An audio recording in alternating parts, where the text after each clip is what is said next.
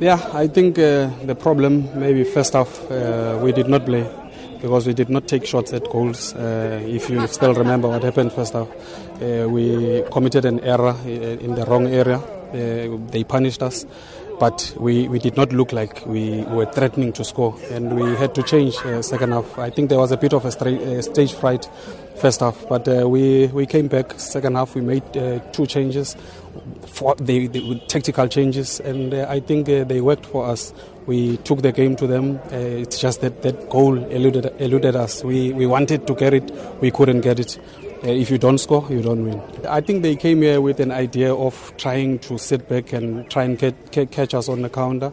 I think we controlled the game overall. We controlled the game, but unfortunately, I think on the day they were superior because they won.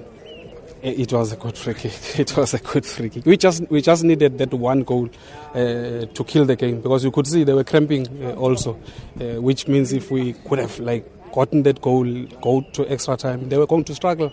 We controlled the game, but controlling the game for me is scoring goals. So at the end of the day, it counts for nothing.